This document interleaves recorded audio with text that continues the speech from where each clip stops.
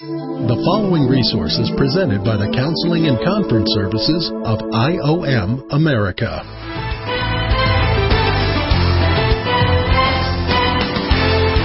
Welcome to A Counselor's Point of View.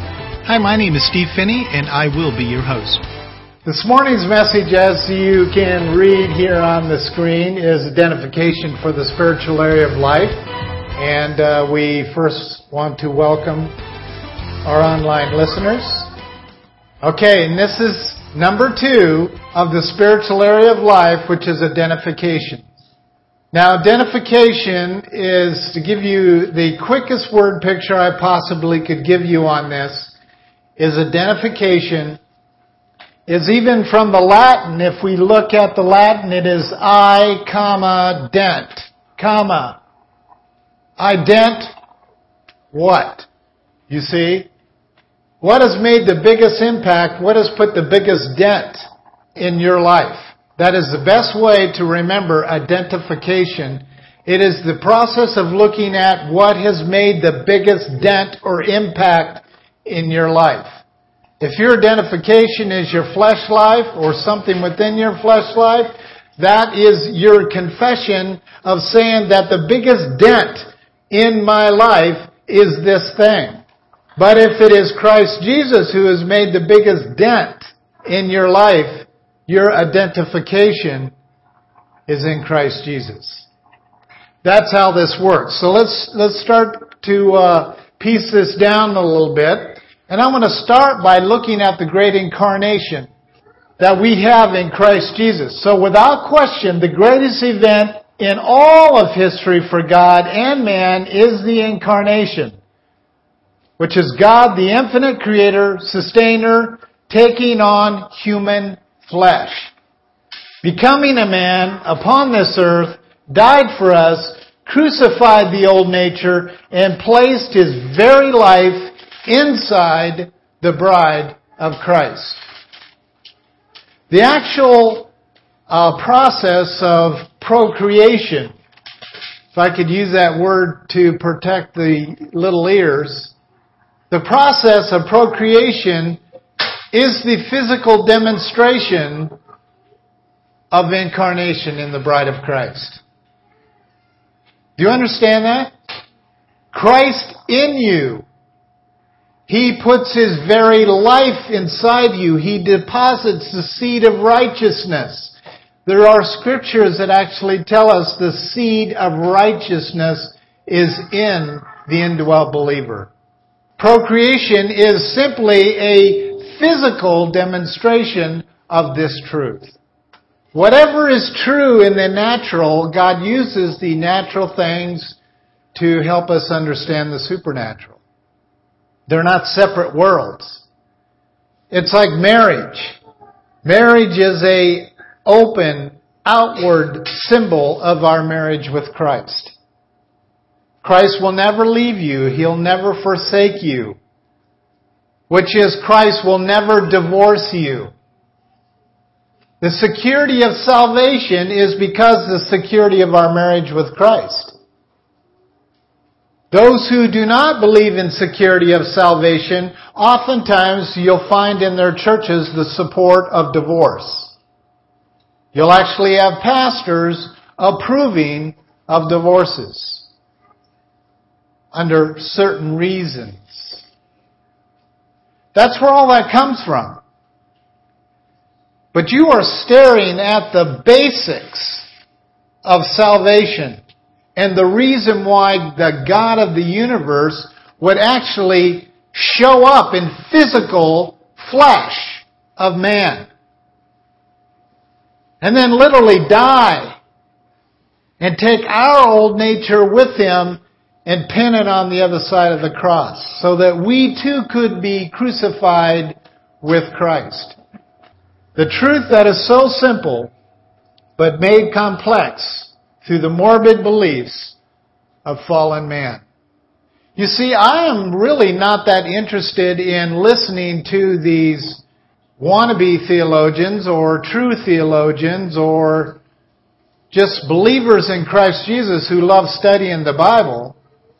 I'm really not interested in their opinion about the Scriptures. I'm interested in the way that they are literally living out their marriages.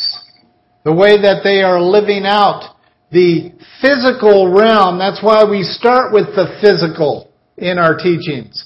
Then we move to the spiritual. Because the physical is the greatest confession of what you believe. That is your confession. You are the only Bible that many people will ever open and read. And you can tell people to read the Bible. You can give them free Bibles. But I'm telling you, the primary Bible that they're going to read is your life. And that's the facts. All over the world, this is the case. In fact, as you know, 67% of the entire world still can't read the Bible. But they have the gospel because of people's lives that have been transformed, and they're watching these people's lives, and that is their Bible. That is the gospel. That is the testimony that they are embracing, is what they see in the physical realm. If you talk about your identity in Christ before we talk about the physical identity that you have in Christ, then we are going to mislead you. Because what you'll do is you'll become one of these Christians who masters the art of explaining the exchange life. But you have no clue what it really means. The world is filled with preachers who have mastered the art of sharing the gospel. But they're no more powerful than that doorknob. If you turn them, they'll work. The whole world is filled with these teachers. Do you understand that? But they have absolutely no clue of this basic, simple message of the incarnation of our husband, who is God, and actually was put inside of a fleshly, sinful body of Mary through the seed of God of righteousness. And then he turns around and says, He indwells the bride. He comes inside the bride and deposits the seed of righteousness. It is replicating what the Father has done. It is proving incarnation. If you walk up to 10 Christians on the street this week and ask them to please explain the incarnation of Jesus Christ, how many really do you think are going to be able to explain it? But most Christians don't even know what the word means. The ones who do know what it means, I'd like to ask them, can you explain to me the full incarnation of Jesus Christ and how it affects us dying with Him? The seed of righteousness could not be placed within our mortal being until there was this beautiful little area of our lives that was purified, sanctified, redeemed, and made alive. The spiritual area of life. So the last messages, the 7 messages we covered, was under the physical area. Now we're moving to the spiritual. Then we'll move over to the psychological. Why spend time talking about the psychology of the human race and how it is to embrace the identity that we're supposed to have in Jesus Christ if you do not understand your identity? From the Hebrew, we have incarnation. Okay, who would like to be a Hebrew kid today? And what we have is Kaf, Gimel, Lamed, Gimel again, Vav, and Lamed. Which if each of those, if we look at the Hebrew word pictures, Kaf, for example, is to cover, to open, to allow. Gimel is the camel, which is to lift up. Or, you put a magi, you put a king, you put camels back in those days was to lift up, to show off your stuff, basically, and that's why pride comes from that. And Lamed, which is the cattle goad, which is that little stick that pokes to get the cows moving. And then you have Gimel again, and then Vav is the nails, or the peg, to add or to secure something. And here's what we got. To open or birth what is lifted up, who is our authority that is secured. Now I want to remind you, this is Hebrew. This is Old Testament. It is amazing to me, it continues to amaze me that the Hebrew is constantly setting us up to understand the new covenant, the life of Christ. Incarnation in the Hebrew, to open or to birth what is lifted up. So basically what we're looking at here is to birth Jesus Christ, who is our authority, who is our husband, that has been secured by His own Father. The way you secure something is you nail it down, and the way God secured obedience for the sake of our victory was to nail Him and secure Him to the cross. You look at how cruel the Romans were, so there could be no fudging while you were hanging on the cross.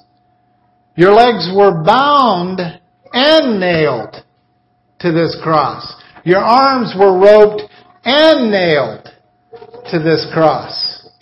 And they had the whole thing set up in such a way that every time you let the pressure off of your feet, you start suffocating.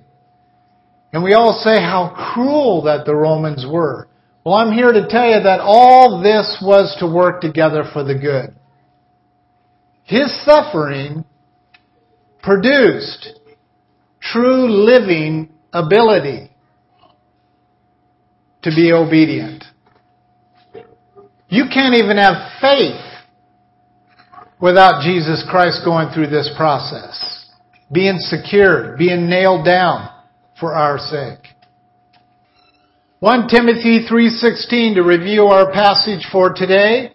By common confession, great is the mystery of godliness. He who was revealed, opened in the flesh, was vindicated, lifted up in the Spirit, seen by angels, proclaimed among the nations, believed on in the world, and then taken up in glory. The truth is, Jesus will not come back for us, His bride, until every single nation is aware of who He is. And right now, there's someone in the lead. Who is it? There's two of them primarily, and both of them are claiming to be the world religion, but Allah.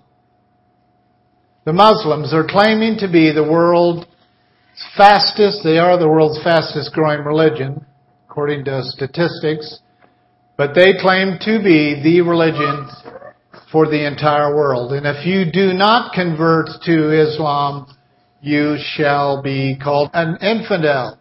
And if you are called an infidel, you are going to have to shed your own blood for the sake of redemption for them.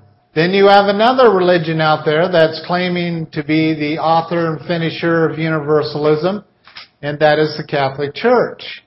Well, they did start the ecumenical movement. The ecumenical movement actually came out of the ecumenical society that was formed in the 1300s by the Catholic Church. And the World Council of Churches was birthed from the Ecumenical Council, which is directly managed by a group of pastors from all over the world who are leaders in each of the denominations.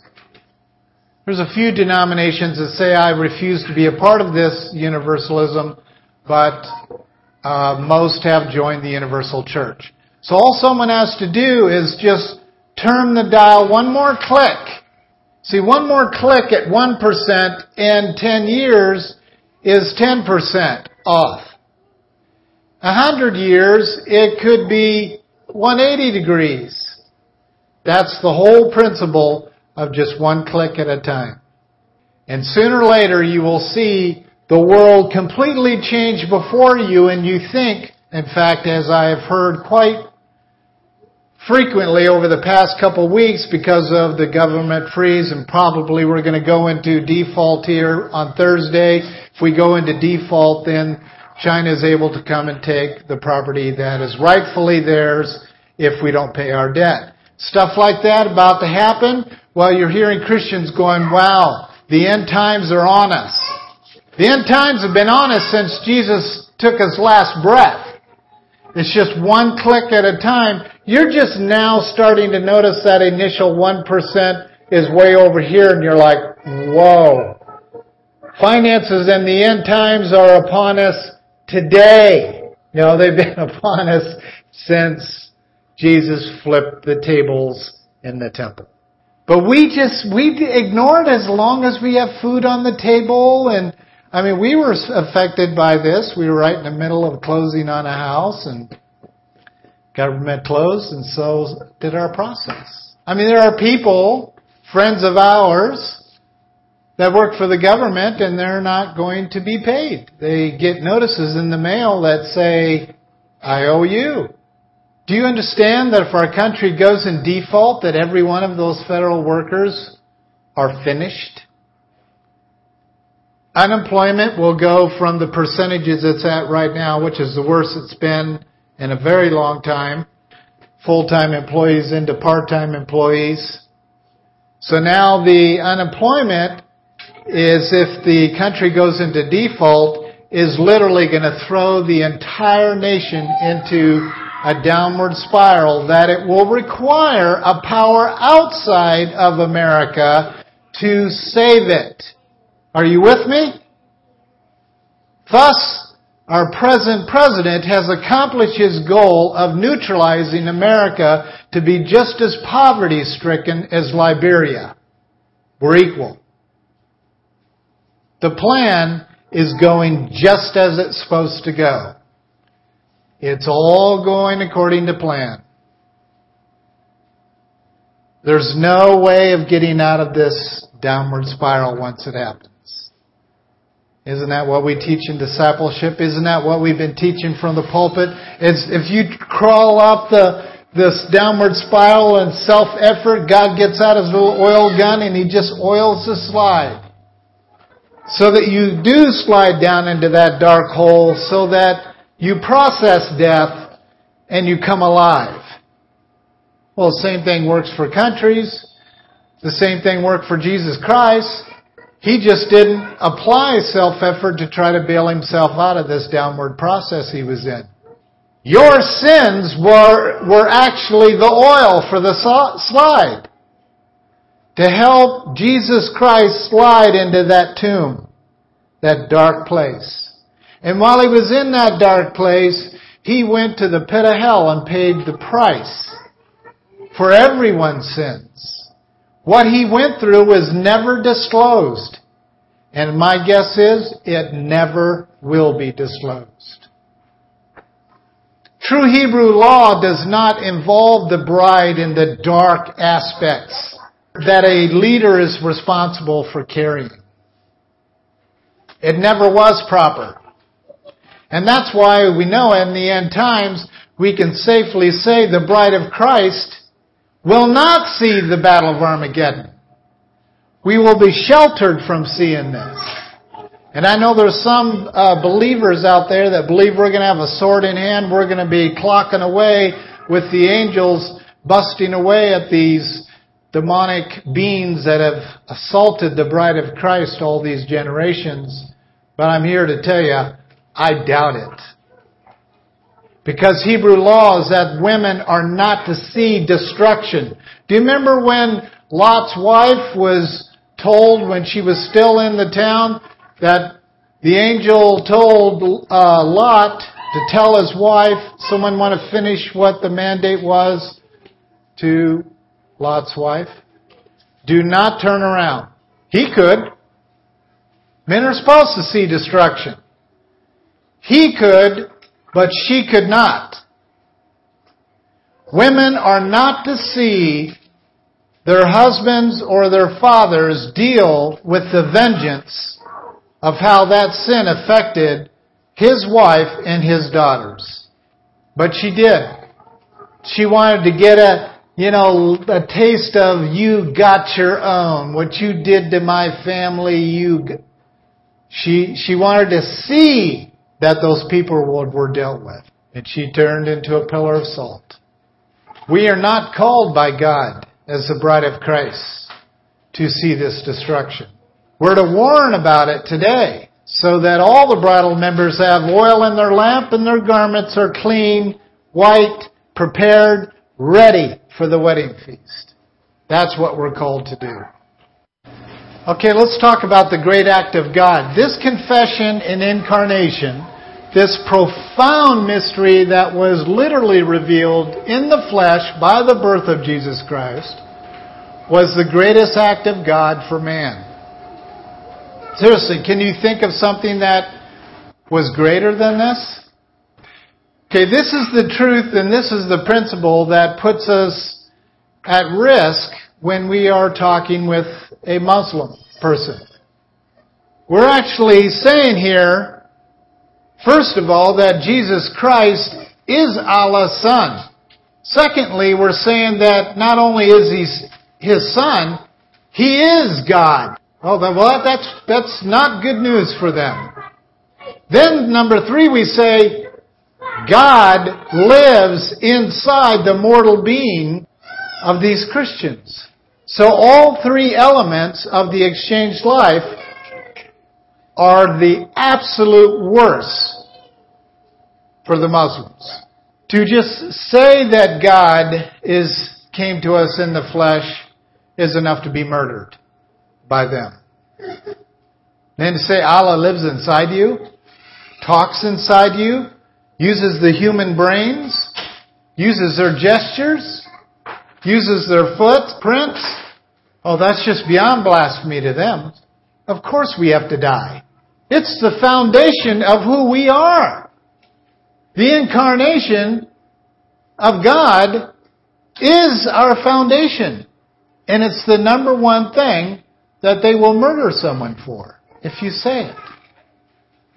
So when I get messages from Muslim bloc countries saying that the Islamic nation worldwide hates hearing these truths and principles because we're actually making a claim that Allah lives inside of our mortal bodies. Well, no matter what country you're in this morning or this evening, whenever you're listening to this podcast, I'm here to tell you, at the price of death, and I can easily say that sitting in US of A, but I'm telling you, there are countries, there are people listening to this podcast right now who know the price of teaching the exchanged life. It is death.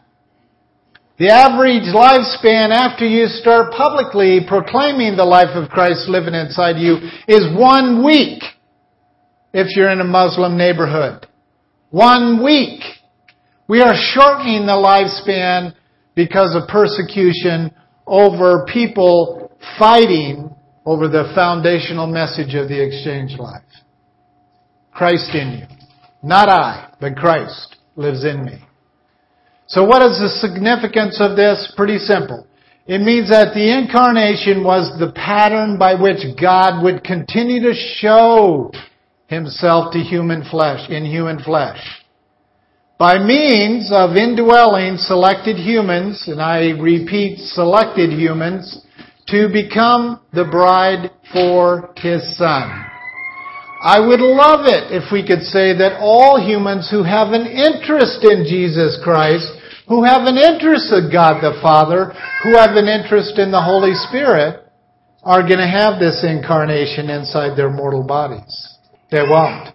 My guess is 90% of the interested people who say they have an interest in Jesus Christ, they have an interest in God the Father, they have an interest in the Bible and what it's got to say, and they go and get degrees about it, they go and share about it, they go and explore the possibilities, are simply going to go to hell.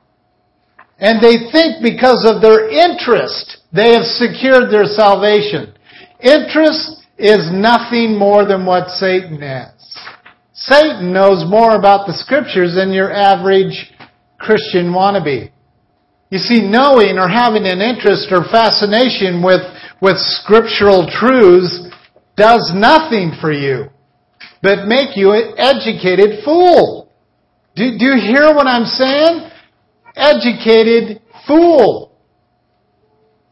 Knowing Him doesn't come from studying a book. Knowing Him comes from the incarnation of God Himself, who comes to indwell the human body so they can become the bride for His Son, so that He can breathe His life in and through you, much like a married couple has when they are procreating, breathing in and out until that life is produced. No, that is not how we typically teach and preach the gospel today. We door knock, we force people on their knees, we make them feel guilty, they pray the prayer, they think they're locked and loaded, and then toward the end of their lives, they come to realize that none of it worked for them. The only evidence of salvation is you shall know them by their fruit, know them by their deeds, know them by their love. Those who endure to the end shall be saved. You can talk to me about your love life with Jesus Christ all day long. I may not say it to you to your face, but I will not be impressed. I lived through the 70s.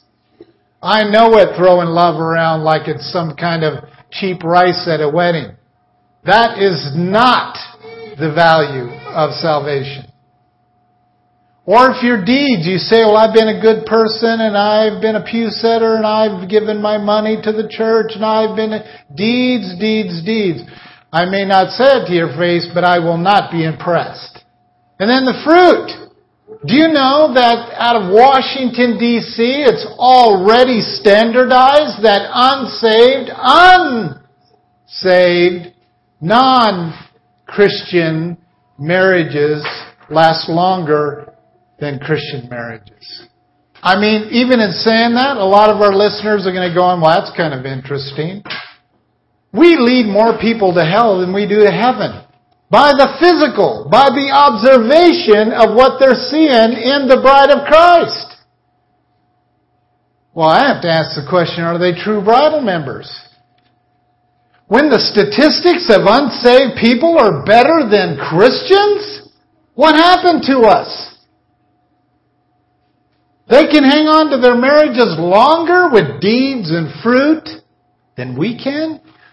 What has happened to us? I'll tell you what's happened to us. The body of Christ is spoiled, rotten. We use scriptures like there's some kind of permission to do things.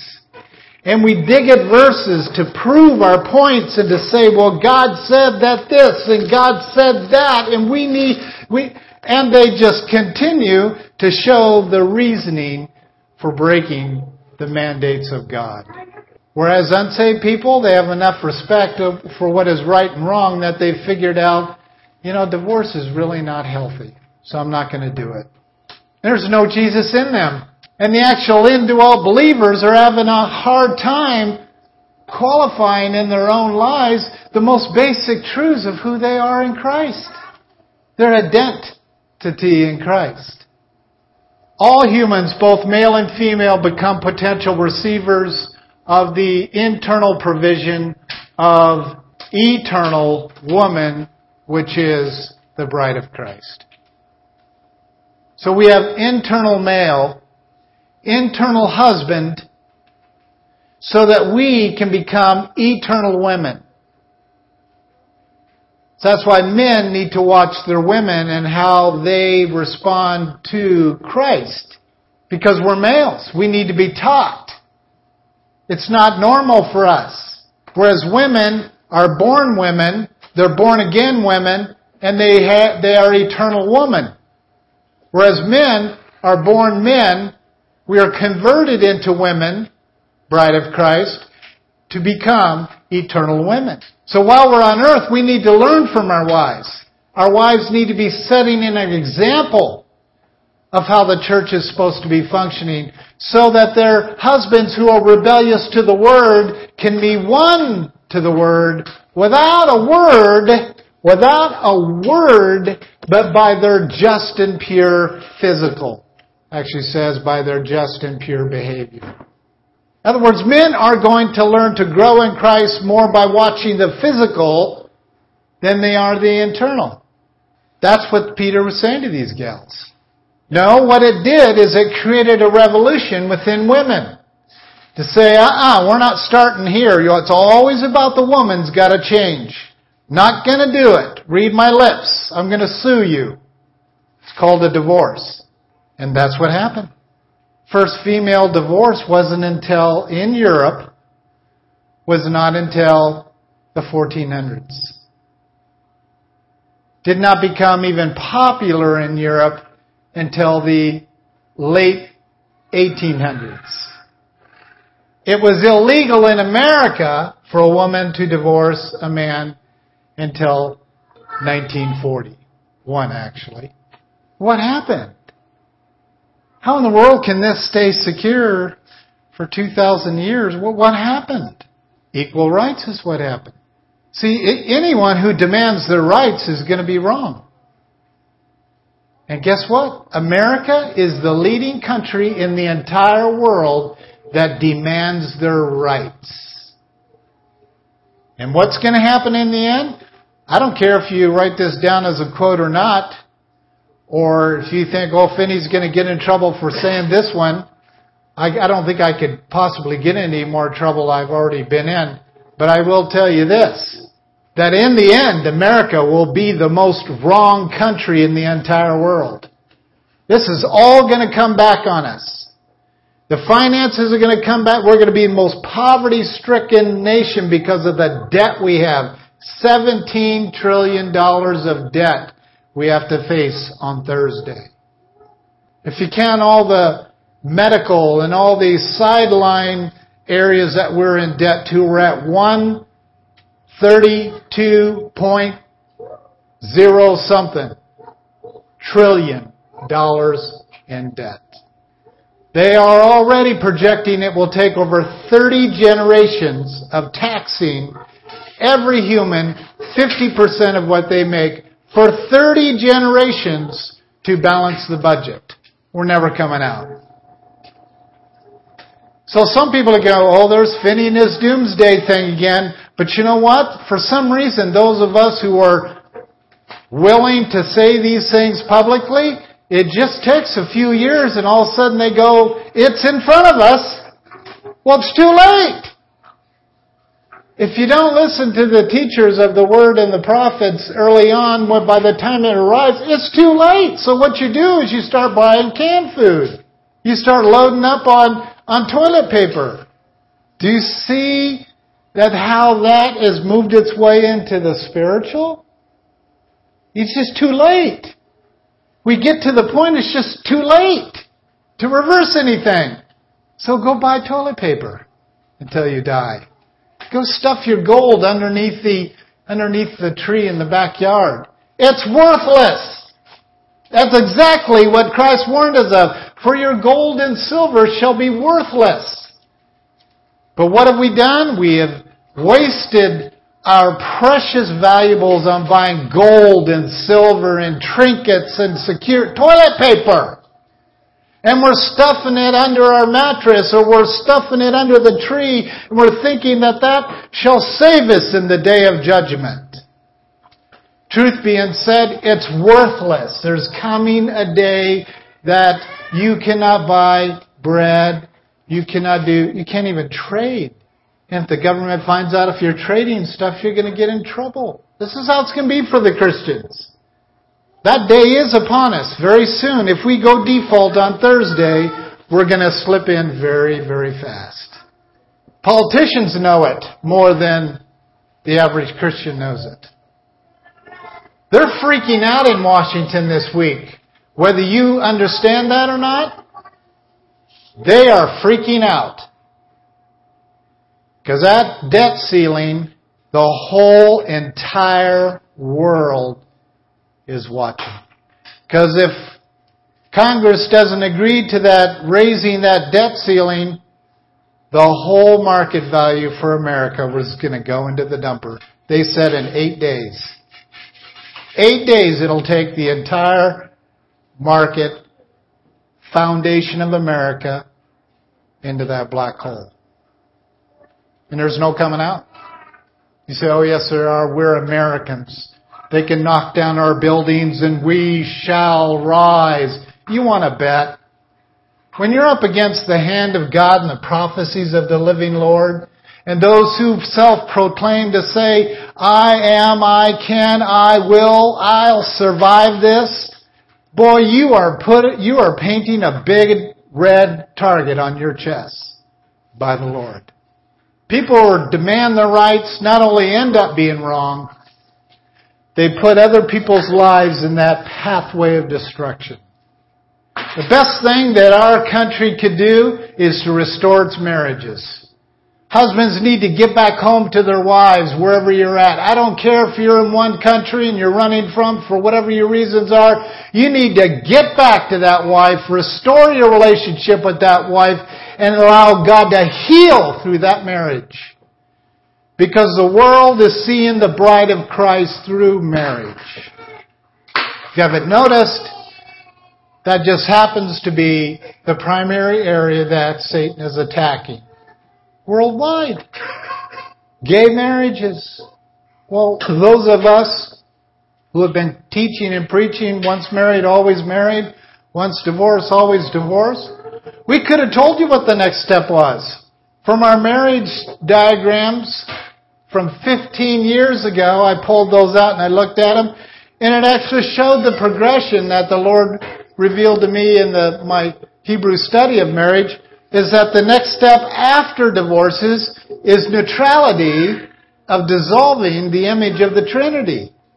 The next step after churches not even believing in the Trinity anymore was homosexual marriages. That wasn't even heard of back then. So I hope you guys are asking yourself this question. What is after homosexual marriages? Should we go back to Sodom and Gomorrah? Why did God nuke them? I mean, that's the term we use today, but I don't know how else to describe this to you. He nuked them. And he told Lot to tell his wife, do not let your woman turn around and look. Because if you are looking at revenge, you will become hard as a pillar of salt. He nuked them. After gay marriages are the norm. There are churches in this community that believe in gay marriages. We have gay pastors globally. And you think God's just kind of covering his eyes saying, no big deal, that's just the way those humans are? Well, then you do not understand the Word of God. We're going to get nuked. He who demands his rights will get a wrong. He who has to be forced to receive a wrong, either they go to repentance or they get nuked. There's no other way to say it, I'm sorry. It sounds horrible, it sounds like doomsday, but just wait around a few years, folks, because I'm telling you, you're going to see it. And this has been the most arrogant country in the entire world for long, way too long of a time. And we're about to be humbled. We're about to be spanked. We're about to be disciplined. We're about to be put on a neutral playing field of poverty. If there's any country in the world that pretends to be rich, when in reality we're below the poverty line, it's us. $132 trillion of debt is beyond any human to be able to figure out the ramifications of that. Clearly, most certainly, every indwelt believer has been given the very life of Jesus Christ.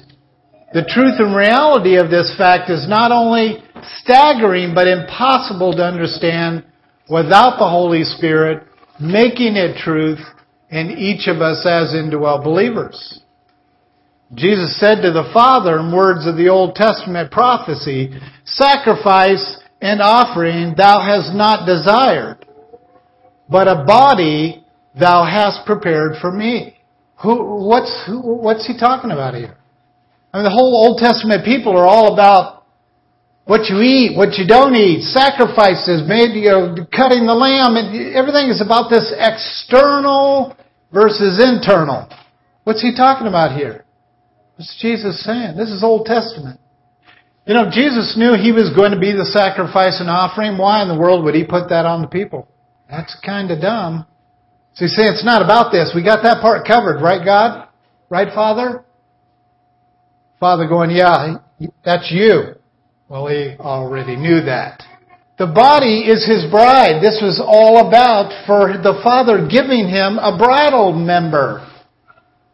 For sure one, but I think there's more than one Christian through the generations. That's what it's about. For thou hast prepared for me, Jesus Christ, his only Son, a body for his head, the bride of Christ. It's just too much for us to try to get figured out in our heads, so normally we just ignore it. And it becomes very mysterious. Who is the body that God has prepared for his Son? During the incarnation, it was his physical body. Then after the ascension, it became his temple through the indwelt believers, who are now the literal body of Christ. God did not do all that he said he would do to rid the world of sin, but to gain a bride for his beloved Son. Here's the purpose of all creation. Today, the indwelt believer's body houses the very life and nature of God. This is why our old nature had to be removed from our mortal bodies through the co-death and burial that we receive in Christ Jesus. The old man had to be crucified according to Galatians 2:20. His nature could come and house itself in this final temple, which is us. And this temple or church today is the vessel that he uses to accomplish his work. That's as simple as really I can make it. There's a lot of theological elements within that paragraph that it takes literally thousands of people's lives to demonstrate. But that's it. It's why creation, it's why the whole thing happened at salvation and the cross, and then the 40 days, and then the ascension, and then the Holy Spirit filling the disciples, and then going laying hands on people who heard by the hearing of their ears, and then everyone who got saved from that moment on became simply body members to put the head of the church on, which is Jesus Christ. That's it. Now we've got it all sectioned off into denominations, teaching certain things about the Bible while ignoring the other. Here's several points we need to keep in mind. The life and nature which the body of Christ possesses is possessed also by each individual member of the body. We as indwelt believers in Christ are all partakers of the divine nature, which is literally the nature of God, which is literally the nature of Christ, which is the exemplification of the Holy Spirit, that it gets possessed into our mortal being as indwelt bridal members. And it is this what joins us together as one body and spirit. 2 Peter 1 verse 14 says, "For by these he has granted to his precious and magnificent promises, so that by them you may become partakers of the divine nature, having escaped the corruption that is in the world by lust." And that is human nature. Since this is true, the indwelt life then is the divine nature expressed in and through human form. First by Jesus Christ himself in human form, the great incarnation. And then secondly, the incarnation that is folded out to the body of Christ. And we literally possess the eternal values of divine nature through incarnation. And I don't know about you, but that's too much for my mind to be able to understand. I need the Holy Spirit every day of my life revealing what that means exactly. So that means that it is God's life expressed in His Son through the Holy Spirit by means of demonstrating His life through His Son's body, and that's you and I, the church. Old and new nature, one of the main arguments in the Christian world today is the fight over old and new nature. I get emails almost weekly about this fight. It gets very old. They're just not simply taking the time to embrace the full understanding of the nature of God, incarnation, and how that's put inside indwelt believer. That is a confession. The warring and confusion and the fighting over the old nature, new nature is evidence to me they do not understand the power of the exchanging life of Christ within. The incarnation life within. The nature of God cannot share a temple with the nature belonging to Satan. That's ridiculous. This is why it had to be put to death. Romans 6:6, Galatians 2:20, it had to be put to death. Satan cannot and will not be given the prerogative to share the throne chair with Jesus Christ. Jesus wouldn't even dare to approach that chair until the nature in that chair dies. You see, any king, great king, knows in order to get rid of the old king, you have to put him to death because he's going to constantly come back and plague you to get that chair again. This chair is secured. He will never, ever move. And some of you use exchange life diagrams that put self on the middle and then Christ on the middle and then back to self on the middle and then back to Christ on the middle. But I'm here to tell you, he will not get off that chair for your self life. He won't. This is a permanent seating place once he truly possesses this temple. It's permanent. Satan thinks he's going to have rule over the world through this temple that's going to be rebuilt in Jerusalem, but I'm here to tell you it's the wrong chair. Satan is a god of the external, only thinks everything has to do with worldly fables. The truth is that chair is in heaven. He's about to learn that. He's going to be pretty ripped up about it. He was tricked. He wasn't tricked. It was clearly laid out in the doctrines where the true throne of the Son is. Someone want to tell me after today's message where it is? Where is His throne? It is heaven by eternal perspective, and by literal perspective it is where? It's in us.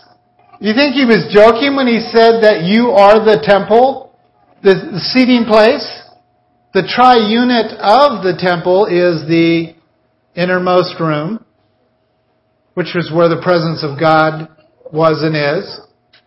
You have the outer room. That's where the high priest did his thing. And then you have the outer courts. To think that we only have two parts in the temple, it's just ridiculous to me. Nothing in Scripture matches up to this. Nothing in creation matches up to it. We are the temple. You go do a study on the old temple, and you will learn a lot about your new covenant living. So finishing with this. James 4 verse 5 says, "Or do you not think that the Scriptures speak to no purpose?" James is Jesus' half-brother.